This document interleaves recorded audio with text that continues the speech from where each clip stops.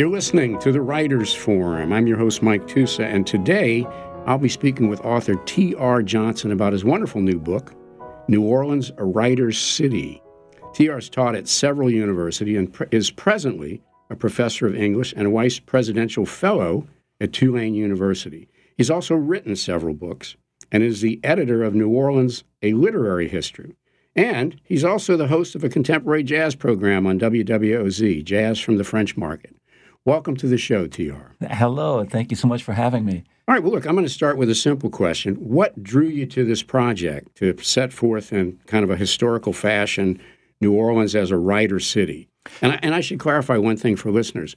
The book is not just about people who wrote books about New Orleans. But go ahead. What drew you to this? You know, it's such a big subject. I've always been an avid reader, and obviously I make my life as an English professor, and I've just been in love with New Orleans now for more than 20 years, and always been, even as a kid growing up, kind of intrigued by New Orleans. I grew up in Louisville, Kentucky, and was sort of aware of New Orleans coming into my teens and increasingly interested in it, and then ended up coming here as an adult, and had an opportunity to start teaching a class on the literature of New Orleans, and that became like catnip to me. I just kept digging in more and more deeply. It was right after Katrina. I had a colleague who had been teaching a class on literature of New Orleans who retired. I kind of inherited that class from him, and I wasn't quite sure what to make of it. I had no particular training in that area.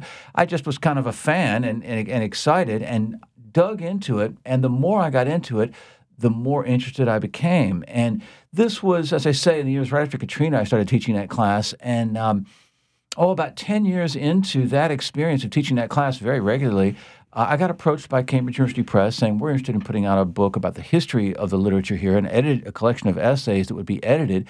You seem like the person that would be right to do that. I did it. They were excited enough about it that they said, we'd like you to take the final chapter of that book, which I had written myself. It was not one of the ones I'd solicited from another academic. And they said, could you take that final essay and really stretch it to book length and really go deep for us? I said, well, of course, I would love to. And so I did. And the more I kind of got into this new book, the more excited I became. New Orleans is one of those things that the more you get into it, the more it gives back and the more rewarding it becomes. So that has sort of been my journey that led to the book in front of you there. Well, it's a fascinating book with so much information. Now, I'm a native New Orleanian, and when I talk to people about New Orleans, they always mention the music or the food. They don't often mention the writers. There's a rich history in the book that spans a long period of time. Talk about the period of time you covered here and how you knew where to start and those types of things. That's a great question. Yeah, where do you start and where do you end with something this big? It's kind of a tough question. I'm not sure I can answer it. As you say, the music of New Orleans has spread all over the world, and it just any reference to it anywhere, people will their face will light up, and there'll be that recognition. And the cuisine, too. It has traveled, and typically, airports in wherever, they're Creole beans, what have you, but it's true that people don't necessarily make a big ruckus about the literary legacy here, which is staggering. And as you say, it starts, the first 100-odd years of European settlement here with the Africans they brought with them. There is some work, a lot of it in French and particularly in Creole, but it really seems to me to get rolling. In the 1840s and 50s, there begins to be, I think, really important literary activity here. Les Sennels in the 1840s and the Afro-Creole poets publishing in the newspapers in the 1860s is where you really begin to see what we recognize today as really important historical work that then in the aftermath of the Civil War just explodes with Lafcadio Hearn and George Cable, Grace King, Molly Moore Davis. Fast forward just a little bit into Kate Chopin and O. Henry. This is a outpouring of work in the final decades of the 19th century and the dawn of the 20th century that then kind of lays the groundwork for, in the 1920s, a kind of bohemian circle springs up in the French Quarter around Sherwood Anderson. Very famously, William Faulkner was a part of this scene. And that's where something like the literary culture of our time really, really starts to take off. It roars again in the 1940s and becomes, the French Quarter becomes kind of a home to literary celebrity, Truman Capote, Tennessee Williams, Francis Parkinson Kai's, on and on. And so it really, really gets rolling. At that point, New Orleans has a reputation as kind of not just a party town, a rough and tumble port city, but a place where a kind of high culture legacy, a traditionally kind of elite cultural legacy, is also starting to really move. Faulkner wins the Nobel, I think, in the late 40s, and in the explosion of creativity that led to that immediately followed. It took off right after he left here, really. So it becomes a magnet for writers in the 50s and 60s, even in the 70s and 80s, and of course, even today. So I sort of I dip back somewhat into the remote depths of history, but the focus really begins to sharpen in the years just before and just after the Civil War, and it kind of skews increasingly heavily toward the present. I really kind of try to make a point of really talking about what's happening right now in the city, and to create a kind of, if you will, a sort of snapshot of, at this moment, 2021, 2, 3, when I was working on this, this is what it looks like to me. This is the situation of what New Orleans appears right now. And of course, it changes. The city changes all the time, and so there will be all kinds of new things real soon that'll make this book maybe a little bit obsolete. I hate to think that. No, but I don't think so. Yeah, one of the things that struck me, and I interviewed Chris Thomas King some maybe 2 years ago, and he had a book out on the blues, in which he argues that they actually started in New Orleans, right? And so in reading your book, especially when I got to the 1920s and that, I couldn't help thinking about the intertwine, if there was one, between the creation of jazz and blues as well as the writing. Did you find that in your research, that there's kind of an overlap of creativity? Sir, I would say yes and no. And I would say it's a very curious thing. I am fascinated by Chris Thomas King's argument, and I really kind of buy it, that basically Jelly Roll Morton in particular crafted a certain approach to the piano, and he was a traveler and was up and down the Delta, and I think planting the seeds as a piano player in the early years of the 20th century that then flourishes as what we now know today as like the Delta Blues, and such a rich moment. What's particularly interesting to me as a reader is how brilliant Jelly Roll's memoirs are, and how we have a wave of memoirs from that first generation of great, great, great musicians that I think are literary. Absolutely, Jelly Roll Morton's book, Alan Lomax recorded him and said his voice, his language is so profound, his storytelling is so extraordinary that this has to be thought of as literature. Sidney Bechet's memoir is also a triumph of storytelling and a kind of poetic and mystical reverie about where the music comes from. Armstrong's Satchmo, My Life in New Orleans, again. So on and on, we see these dazzling acts of storytelling and remembering coming from those musicians that I think really stands as literary. Now, what's very curious, there's not the kind of cross-fertilization that you might expect with that bohemian scene in the 20s. One of the points I make in the book is a really strange fact about that intense literary community in the Quarter in the 20s is that jazz was roaring to life right under their noses, right around the corner, and was fulfilling everything that aesthetically they were calling for, a bold, new, intense type of work that is coming from a very, what we today say, a very real place. This was everything they were calling for, and they seemed to be unaware of it. It's a really odd thing.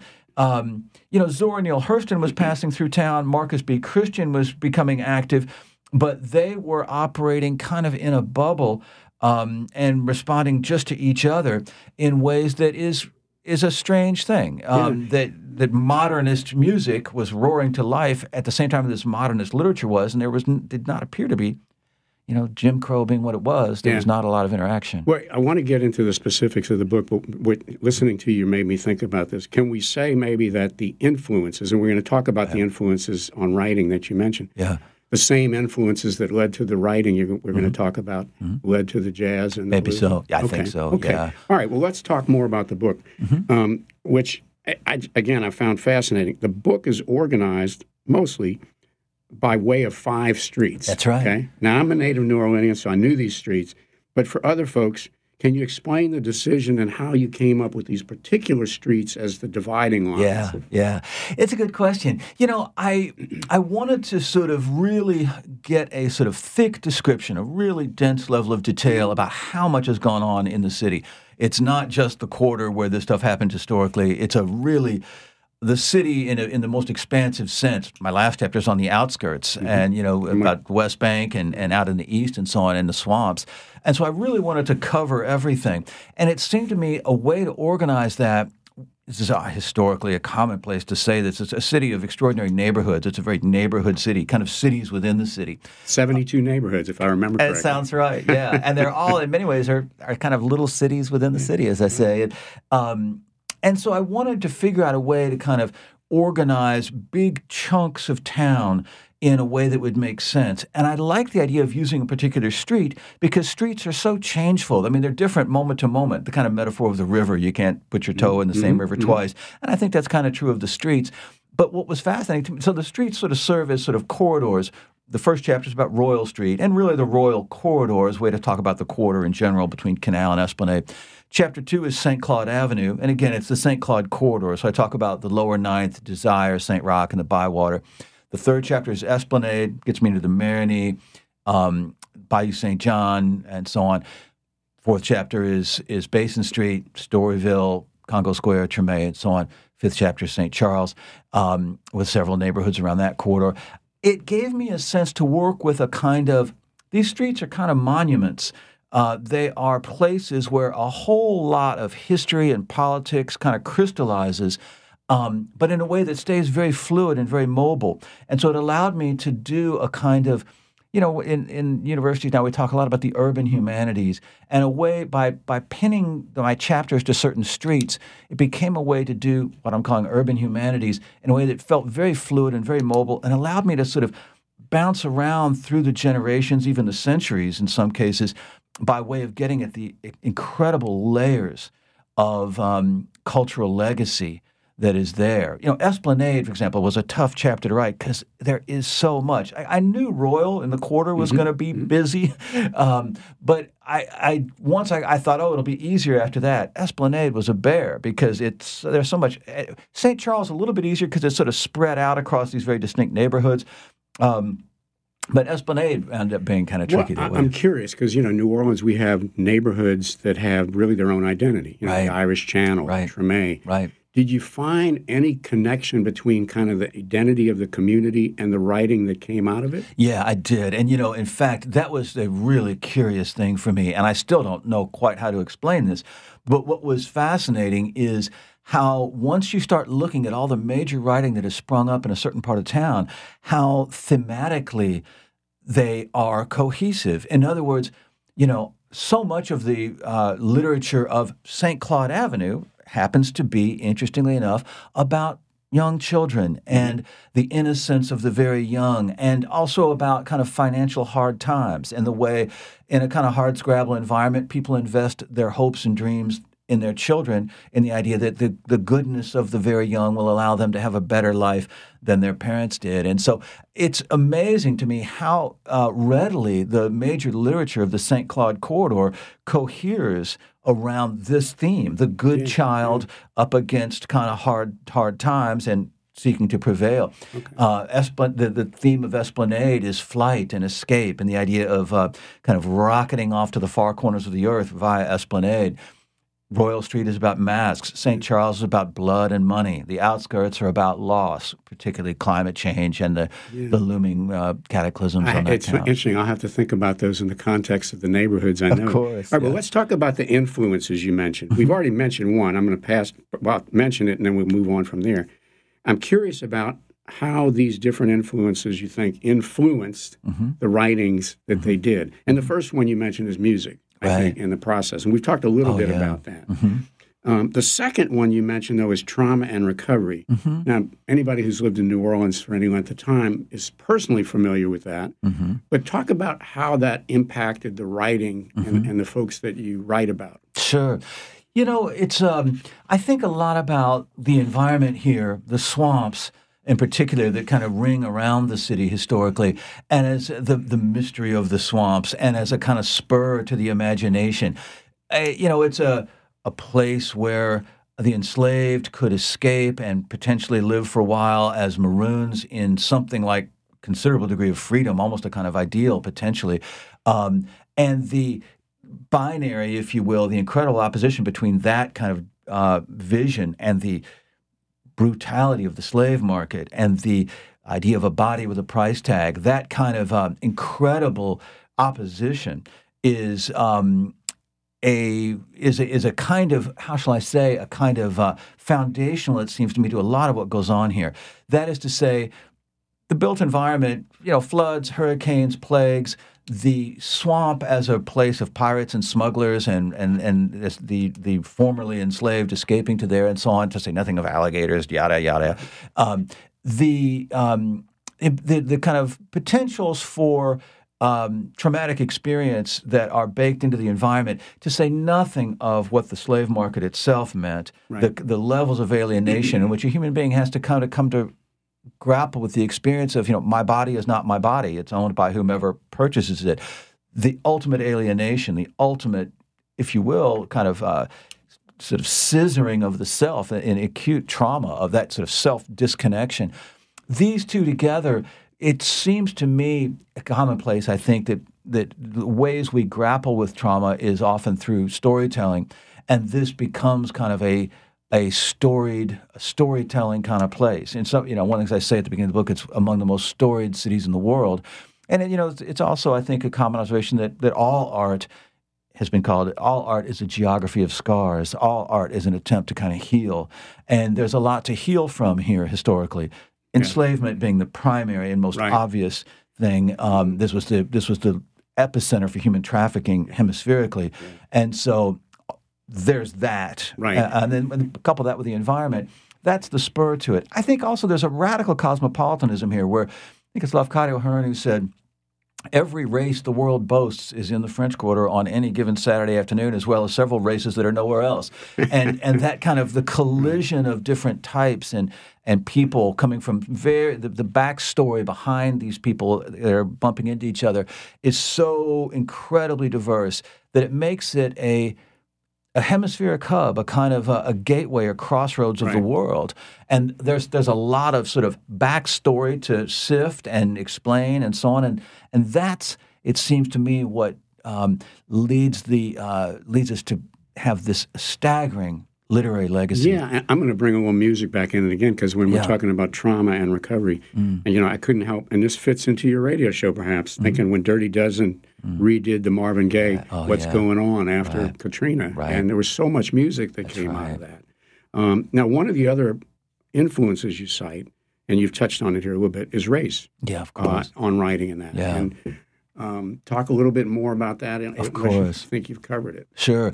No, I think it's obviously it's central. And in fact, going all the way back to that first question you asked me about what kind of motivated me to write this book, I think that,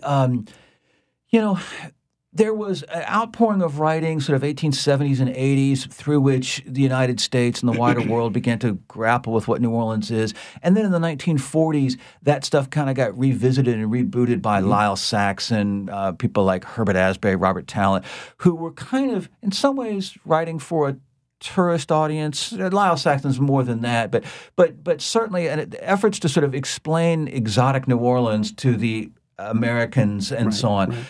There's a wave of that in the aftermath of the Civil War, another big wave of it right around World War II.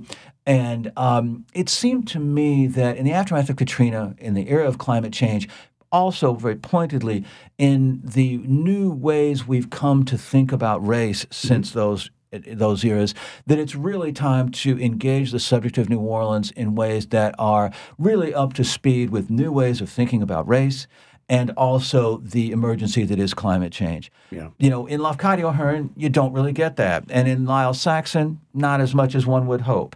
And so it's time to really reckon with New Orleans in ways that are attuned to what we've learned from Katrina and what we've learned about how to talk about race and think about race after years of struggle and very valiant struggle from African Americans to educate us about how to do this. Well, let's shift gears a little bit. One of the things you cover in the book, and we can take a step back from the writers for a moment, is the influence of small presses in the city. Some of which I knew, some of which I clearly didn't know. Magazines like Double Dealer and The Outsider, and then Lujan Press. Yeah, yeah. Talk about the role that these small presses, which really don't exist anymore. It's true. Played, What a thing. I should say. Absolutely. It's an incredible story of New Orleans is what the double dealer meant in the 1920s. That's where Faulkner first began to publish. Mm-hmm. Wow. It also signals the kind of cultural reach of this place. New Orleans can kind of feel like kind of a small town and kind of tucked out here on the old frontier, the old Southwest, as it used to be called. And we don't think of it necessarily on a day-to-day basis as having this kind of vast literary cultural reach, but the double dealer absolutely did, publishing Hemingway and Faulkner and a host of people who become kind of anchoring figures of the modernist movement. And then, fast forward a generation or two, in the early 60s, The Outsider and the Lujan Press is doing the same thing yet again with basically the luminaries of that period, publishing, it was the press for the beatniks in the South, and one of the presses for beatniks, period, which is, they were the first one to put Charles Bukowski on the map. Charles Bukowski today is a towering figure. A friend of mine who works in a bookstore said, the books that most often get shoplifted are Bukowski books.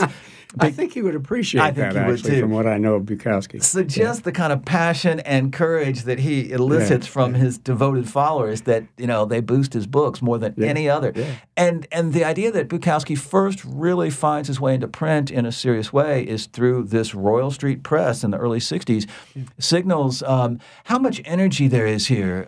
John and Gypsy Lou Webb worked like...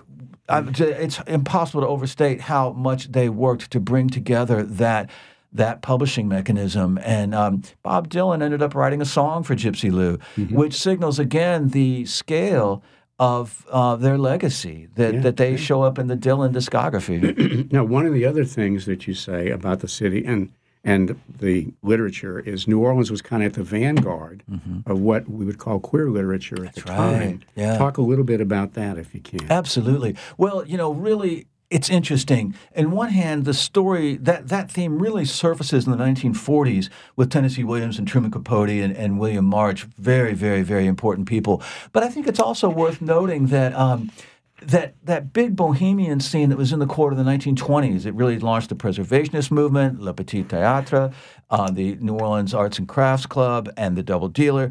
In that scene, a very significant percentage of the people in that scene were, in the language of the day, confirmed bachelors, code for queer in the 1920s. And so there was a significant queer presence, very significant queer presence in the Bohemia of the 20s and the quarter. And then in the 1940s, Tennessee Williams, Truman Capote, William March are openly gay people who are dealing with sexual, and this is where I think it gets especially important. Truman Capote writes Other Voices, Other Rooms on Royal Street, and it immediately spends, I think, almost a dozen weeks on the New York Times bestseller list. It is an unapologetically uncloseted vision of a young gay life coming out of the Deep South, and he became instantly a major celebrity. Tennessee Williams never pulled any punches about who he was and how he lived and so on. And I think it's sort of the, how shall I say, there was a live and let live, especially tolerant and open atmosphere in the quarter of that period that was part of his reputation even down into, obviously, into today. And so these kinds of artists felt welcome there, felt inspired there. And as many have pointed out, Tennessee Williams' career could have really been launched from nowhere else. He is although he grew up elsewhere, he really becomes the giant that we know him today from his arrival in the quarter. And incredibly significant. Jumping to the 60s, Cities of the Night, John Rechy's book, is an iconic work of what we used to think of as the queer underground. And it ends, the final chapter, the last quarter of the book, all takes place in New Orleans during Mardi Gras. And so the idea of a kind of sexual underground, a place of live and let live and do what you want to, is baked into the literary legacy and has extraordinary importance to the history of sexuality in America, because these giants were able to do their work here and establish themselves as the iconic figures that they are in a place that it's hard to imagine that quite happening elsewhere. Yeah. Now, listen, I wanted to ask you about some of the specific writers. Sure. We've already mentioned Bukowski, one of my favorites. Sure. But I can't let you get out of here without talking about a fellow who I had a couple of drinks with over the years, Everett Maddox. Oh, my gosh. The Maple Leaf poet. Hallelujah. What did you learn about him, or did you know him? Because he did teach briefly. I never met him. He died in the late 80s, and I didn't get here till the late 90s, so I missed him by about a decade. I sure wish I could have experienced him in person. It was interesting. In doing the work for this book, I sort of set aside a couple of weeks to really do a deep dive in his poetry, and I just fell in love with it. Yeah. God, what a poet. And I think that I just can't praise his poetry enough. I mean, the lyricism, the sophistication, the charm, the warmth, the humor, the warmth in it. That poetry is really so often coming from a place of love. I don't know how else to say it. Great art often does. Not always, I suppose, but he's someone who I only know him from his verse, but I just know I would have really liked him. He was a bit of a tragic figure. Of course. I would say that almost every time I saw him, he was probably intoxicated. Oh, yeah. But he was always scribbling lines on napkins. Let's talk about somebody else, though, that I really didn't know had a connection with New Orleans, and that's Zora Neale Hurston. Right. Tell us a little bit about her connection. It's incredible. She, late 1920s, doing graduate work in anthropology or sociology, I believe at Columbia, took it upon herself. She wanted to research sort of the folkways of African Americans in the Deep South. She grew up in Florida and had known, obviously immersed in a certain very particular kind of folk culture. But she came to New Orleans to start to look into hoodoo, voodoo, spiritual practices of various kinds. And this becomes ultimately her book, Mules and Men. But what's really interesting is before Mules and Men happened, she was, in the city for several weeks, more than that, interviewing people and going to various kinds of spiritual ceremonies and writing very eloquently about it. But she gets, she hears about Mother Catherine Seals down in the lower Ninth Ward.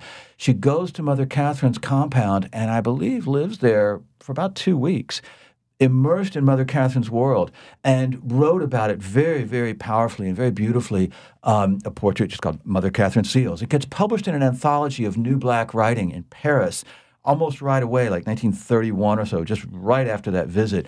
And that becomes the seed, it seems to me, that gives way to Mules and Men, which in turn lays the groundwork for Their Eyes Were Watching God, one of the most assigned texts in American literature classes in the university today.